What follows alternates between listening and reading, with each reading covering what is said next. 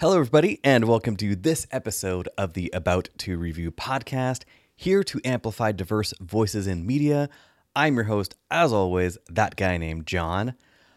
Make sure to subscribe, rate, and review. I think those are still a thing that people do in 2021. Not sure. I've not released an episode since last year. But do those things. Follow the podcast on social media at About to Review. And AboutToReview.com has full show notes and links to all of the films that are discussed. So hi everybody.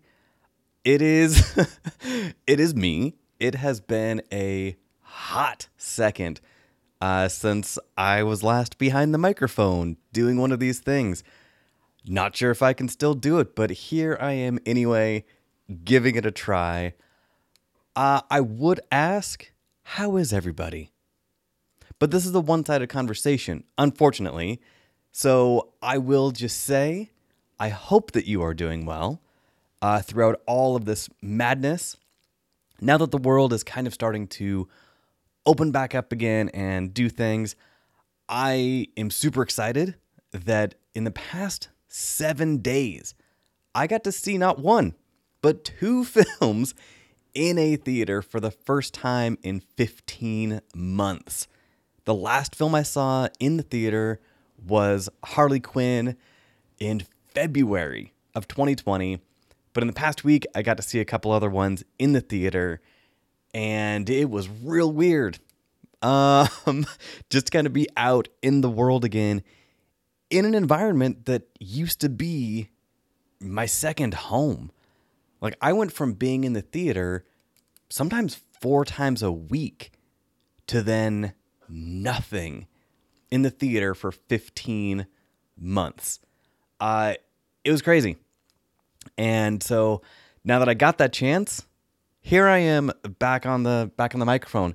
And I'm not going to lie, dear listeners. I am legitimately and literally sweating while recording this by myself because I am nervous, and that is a weird feeling. I mean, again, this went from something that I did every week and made sure I was on top of it, talking about new films and new releases and news of the week and all of those things, to then not really doing much of anything in a long time. And I will say, and I think I said this on my last episode, but it was so long ago that I truly cannot remember. Thank you to everybody who has reached out over this past 15 months, whether it is over Twitter or Instagram or Facebook, who have reached out and still asked my opinions about movies that were coming out. Because that is the thing. There were still a bunch of movies coming out in this past year. There was an incredible slate of films that came out this past year. But since they were not in the theater, it was just kind of weird. But I still had people reaching out to me, asking for my opinion. And that was really, really sweet. And I am so thankful for that. But I will admit that in this kind of 15-month time, finding that spark of creativity to do this again, to get in the movie scene again, was really difficult. And so I would watch the occasional film every now and then, not take any notes, not even think about doing a review, because I was just not there mentally. But here I am. Like I said, I think I've said that 3 times now, and we're going to see how this works out. But again, thank you for everybody who reached out during that time. Okay, on today's episode, there are going to be reviews for 2 films, which are currently in theaters / streaming. Get used to every film critic saying that for the next, who knows, year? The 2 films that will be reviewed are going to be In the Heights and Bo Burnham Inside, which is on Netflix. But before I go into the reviews for those films, I have to cut to the original theme song created by Damian Randall of Ill Mannered Media. Let's all go to the lobby. Let's all go to the lobby. Let's all go to the lobby to get ourselves a treat. Yeah! Let's all go to the lobby.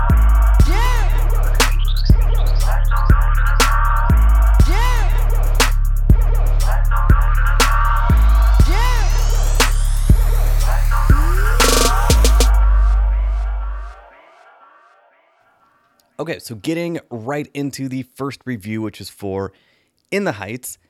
Anyone who has listened to this show for any amount of time, or anyone who has talked to me in real life for any amount of time, knows that I am a massive musical theater fan. I grew up performing musical theater. I grew up going to musical theater. It is a huge passion of mine. So when In the Heights, when they first started filming this thing like 3 years ago, I was so stoked.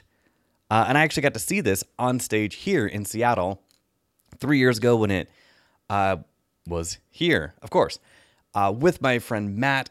Shout out to Silver Screen Riot. Also, definitely a shout out to Matt and all of my fellow film critics who have kept busy this past year during quarantine. There are way too many to name, but just go to SeattleFilmCritics.com, go through the list, and so many of my friends just kept so busy, and I respect them so much for doing that. But yeah, so Matt and I got to see this on stage 3 years ago.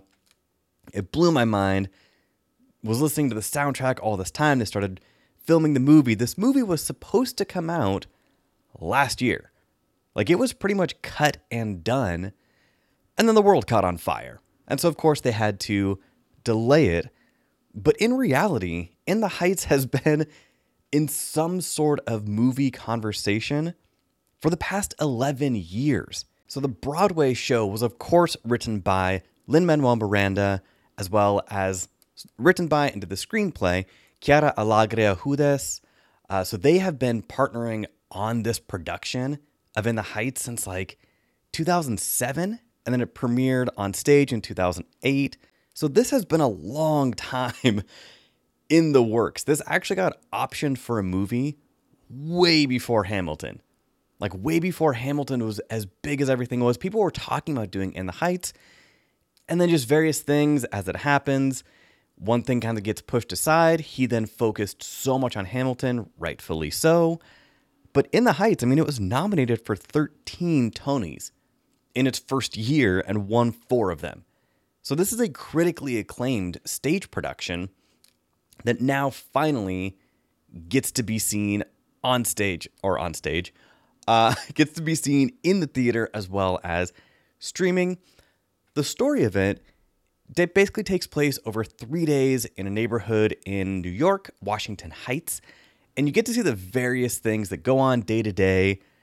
It is a pretty standard kind of formula when it comes to something like this, as far as here's a neighborhood, here are the people in the neighborhood, here are the various things those people are doing, and go. And when I say and go, the opening scene of this film, the first major set piece and song that we get, is incredible. So this is directed by John M. Chu, who some people will know from the Step Up franchise, some people will know from G.I. Joe, some people will know from Crazy Rich Asians. John Chu, his directorial lineage / catalog is incredibly varied. But the way that he works with colors and the choreography, which is done by Christopher Scott, also from the Step Up franchise, and they worked together on this opening scene, it is exactly what you want in an opening musical scene. So when it comes to whether it is symphonies or musicals, you have this overture, which sets the tone for the rest of the production, for the rest of the thing that you are about to watch. To compare it to something that did not do nearly as well, / when it did start on the path, it was doomed from the beginning, was Aladdin from a couple years ago. When Will Smith first started singing Arabian Nights within that first few minutes, it was bleak, it was off tone, nothing made sense, and the whole time I was like, oh, this is rough. This is gonna be bad. Because again, you only have one chance to kind of give people that first impression of what the film is going to be, what the musical is going to be, what the symphony or opera is going to be. And if you mess it up, you are constantly fighting for the audience's attention again. The opening scene of this film gets you so pumped and so ready. It does a phenomenal job of introducing all of the characters that you are going to be interacting with. Incredible.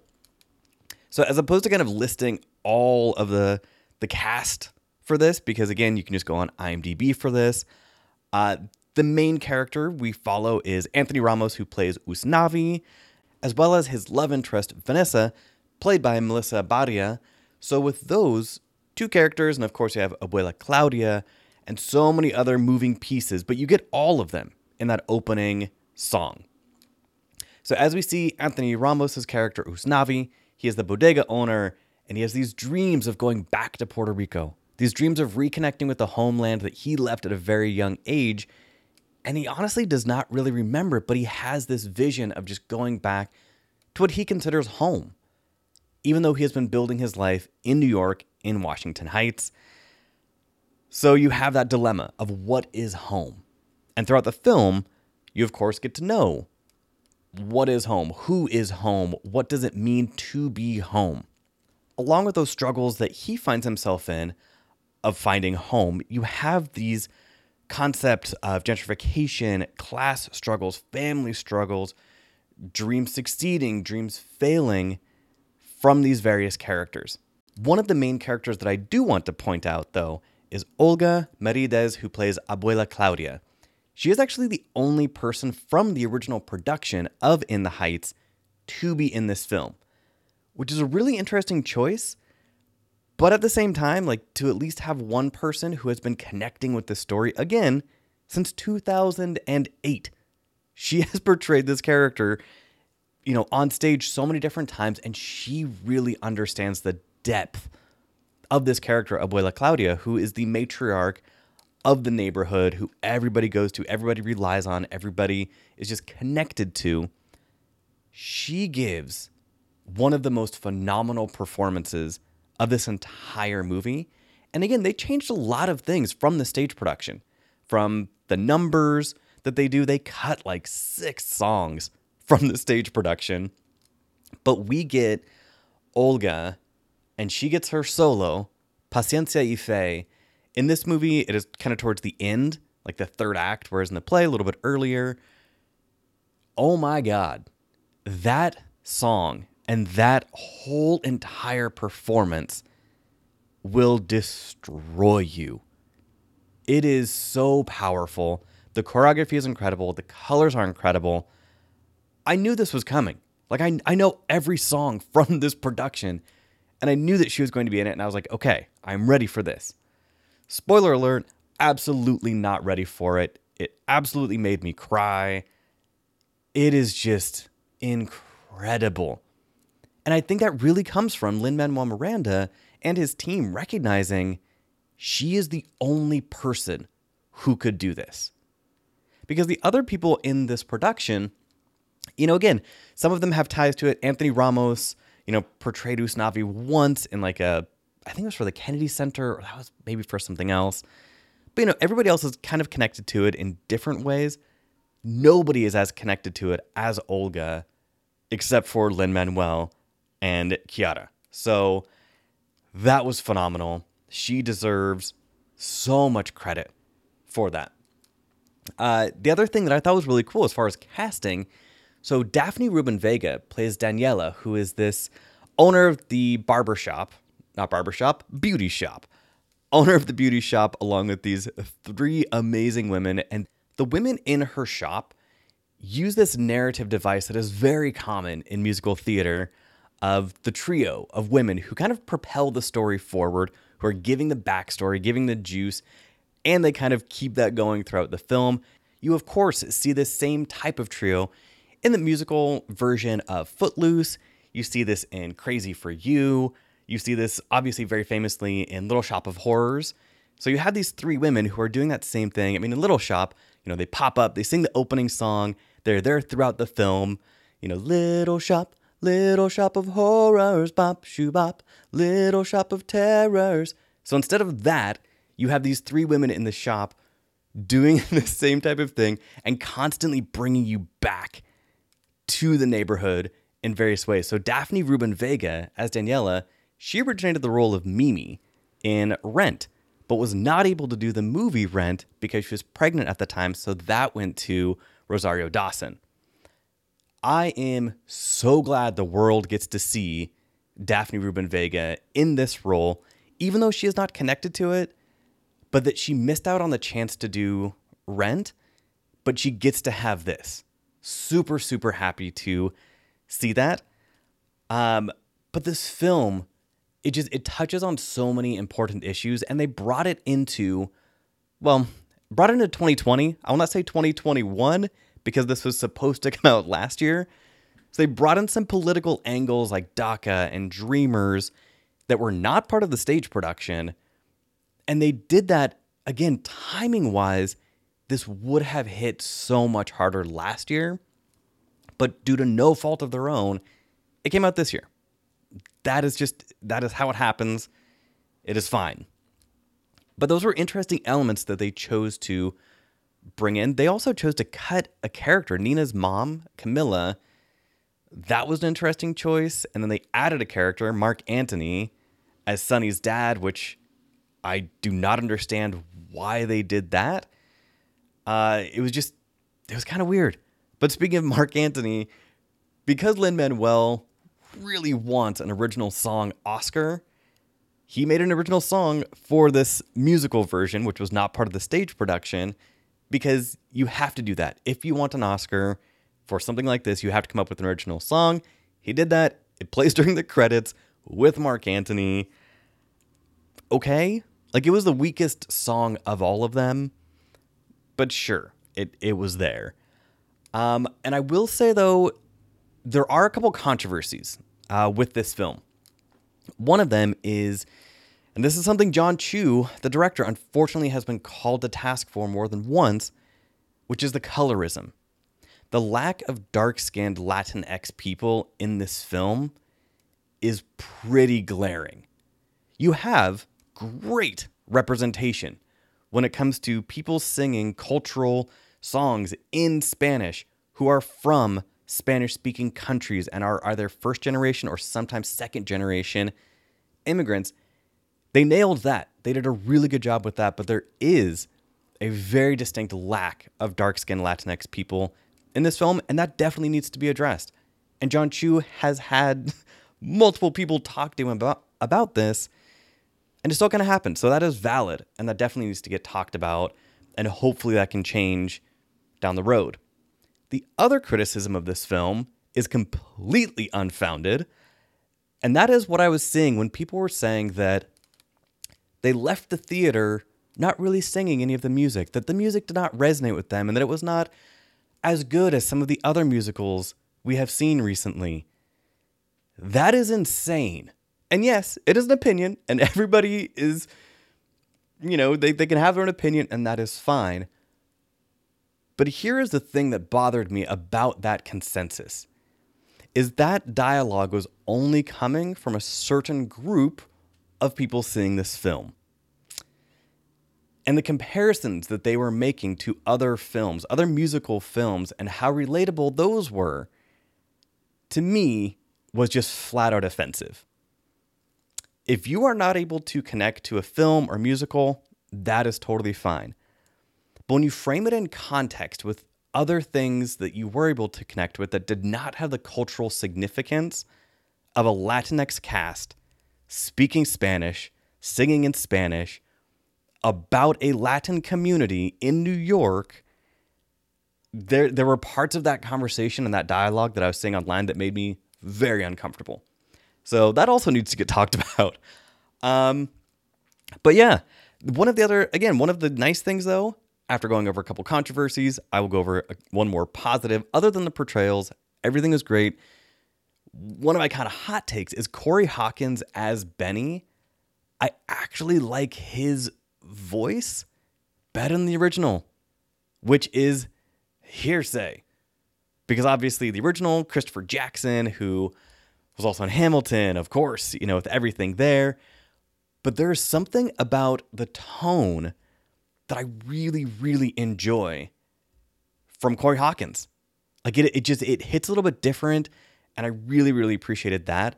But from a world building perspective, not only was this filmed, on location, but the various body shapes and sizes and ages that you see represented in this film, not just in the background, but you see people dancing. You see people in the chorus singing and moving and going through the neighborhoods, and you see people that are representative of that neighborhood.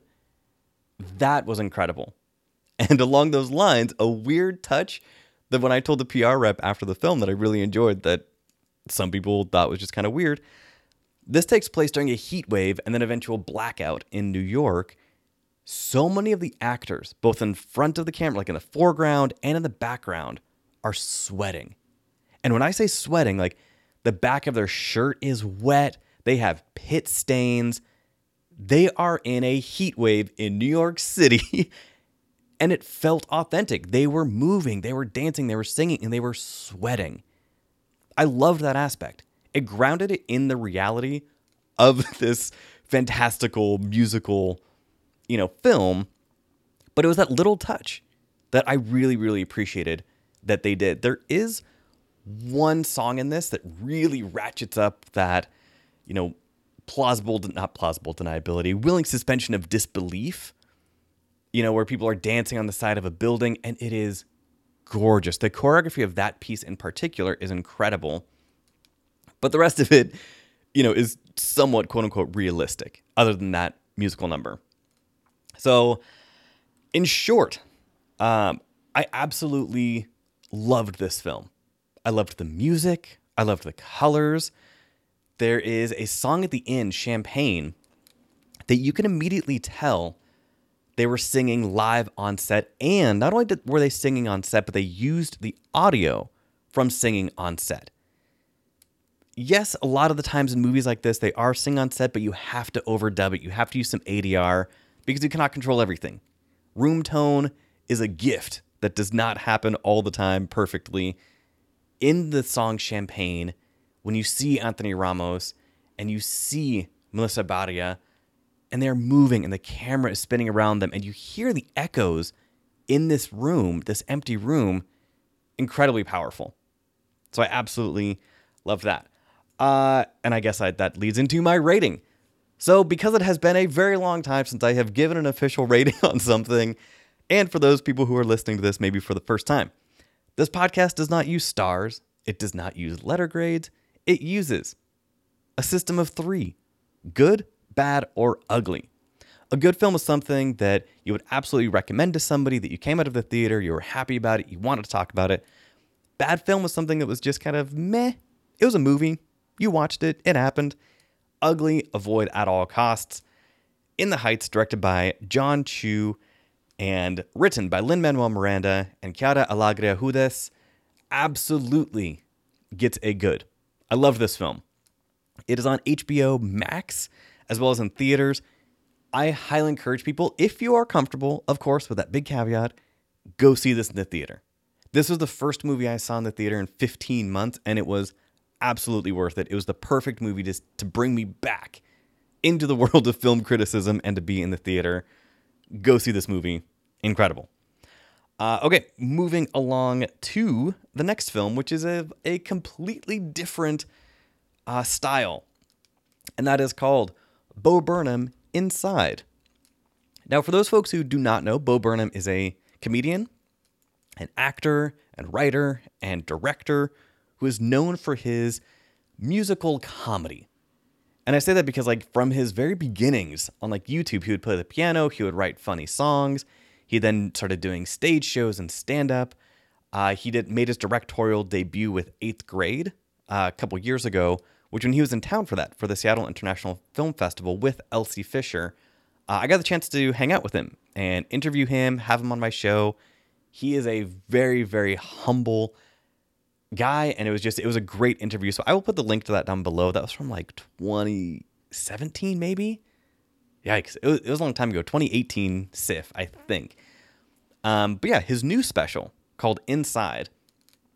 This was written, edited, shot, and directed, and stars Bo Burnham. He did this all while in quarantine last year in what I assume is his apartment. I mean, it might be his apartment. We never really get into that. But in a isolated space during quarantine over the course of a year, he created a new comedy special that is, at moments, incredibly dark and bleak, and at the same time has these moments of levity and joy that are just surreal. And it is interesting, like watching Bo Burnham over these years, again, as an actor and director and writer, his journey is fascinating. And this film, Inside, takes like this meditative, therapeutic exploration of a creator in isolation. And how there were some creators like Bo Burnham, like some of my colleagues, and like other people last year who really excelled during quarantine. They realized, okay, now I actually have time to pursue my creativity in a different way. I can do this on my own schedule. I'm home more often. And they really took that and ran with it. Other people, myself, did the opposite and did not do anything because it was too stressful. I just had too much anxiety and it was just too much. So watching this, what Bo Burnham was able to do in this year, or in this past year, I should say, is pretty incredible. Like he manages to poke fun at different types of, I would say, media entertainment during this. So he does a reaction video that then becomes like an Inception style reaction video.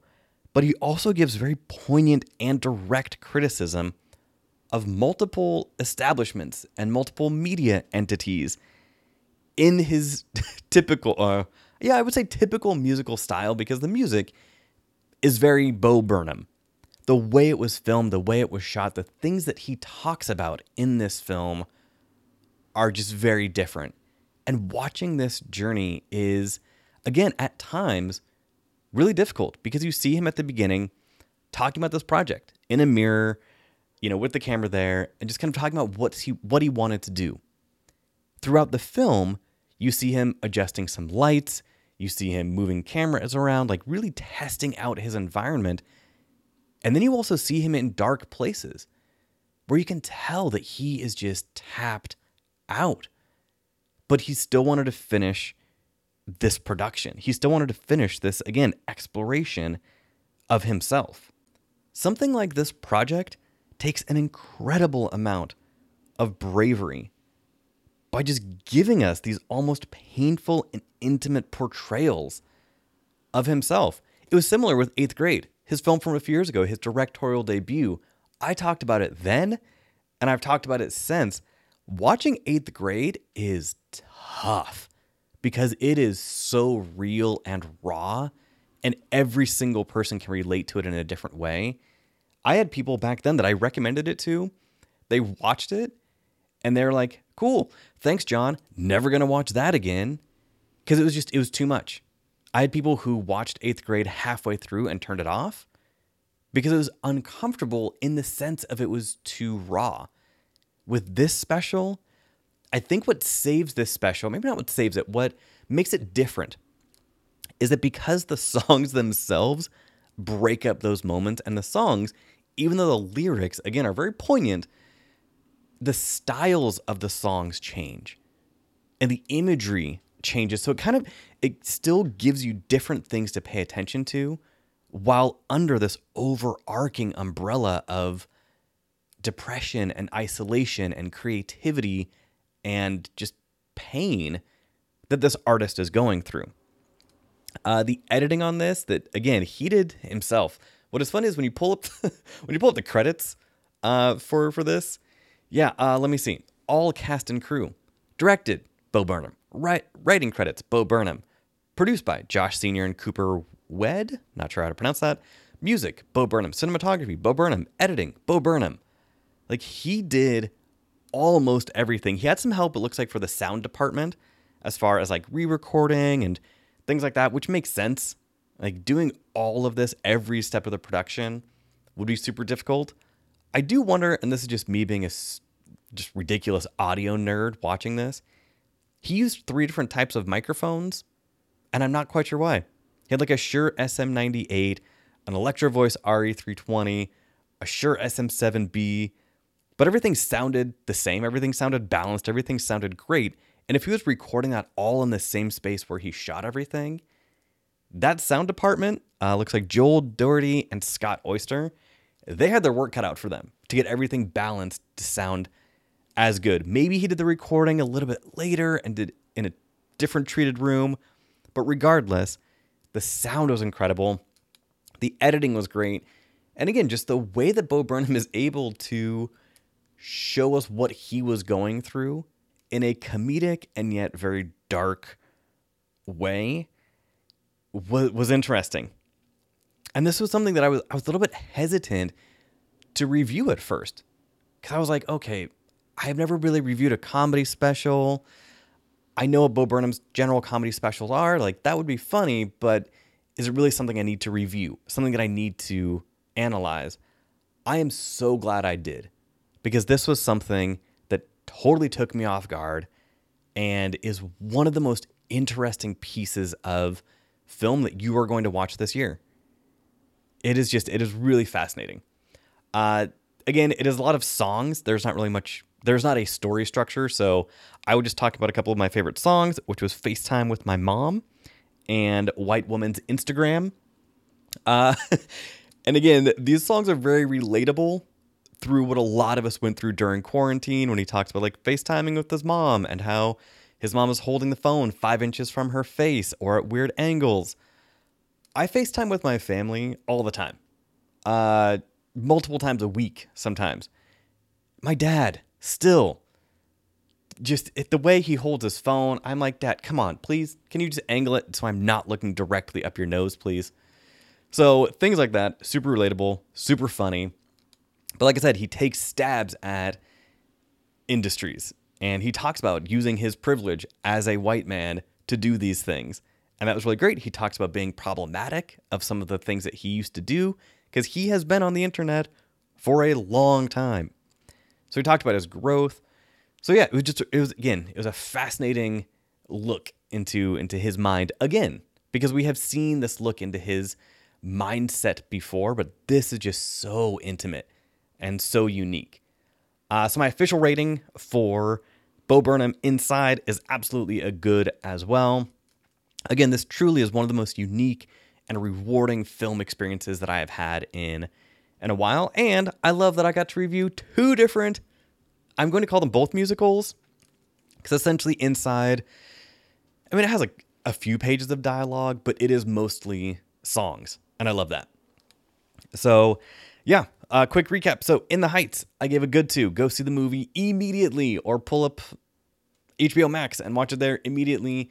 Especially if you like musical theater. This is a huge return to musical theater in just the biggest, baddest way. And I loved every second of it. Seeing people of a culture sing about their culture and their cultural language. Yeah, we need more of that. Weird. I know that is a hot take. But really, I think that was just one of the huge things that made this so special.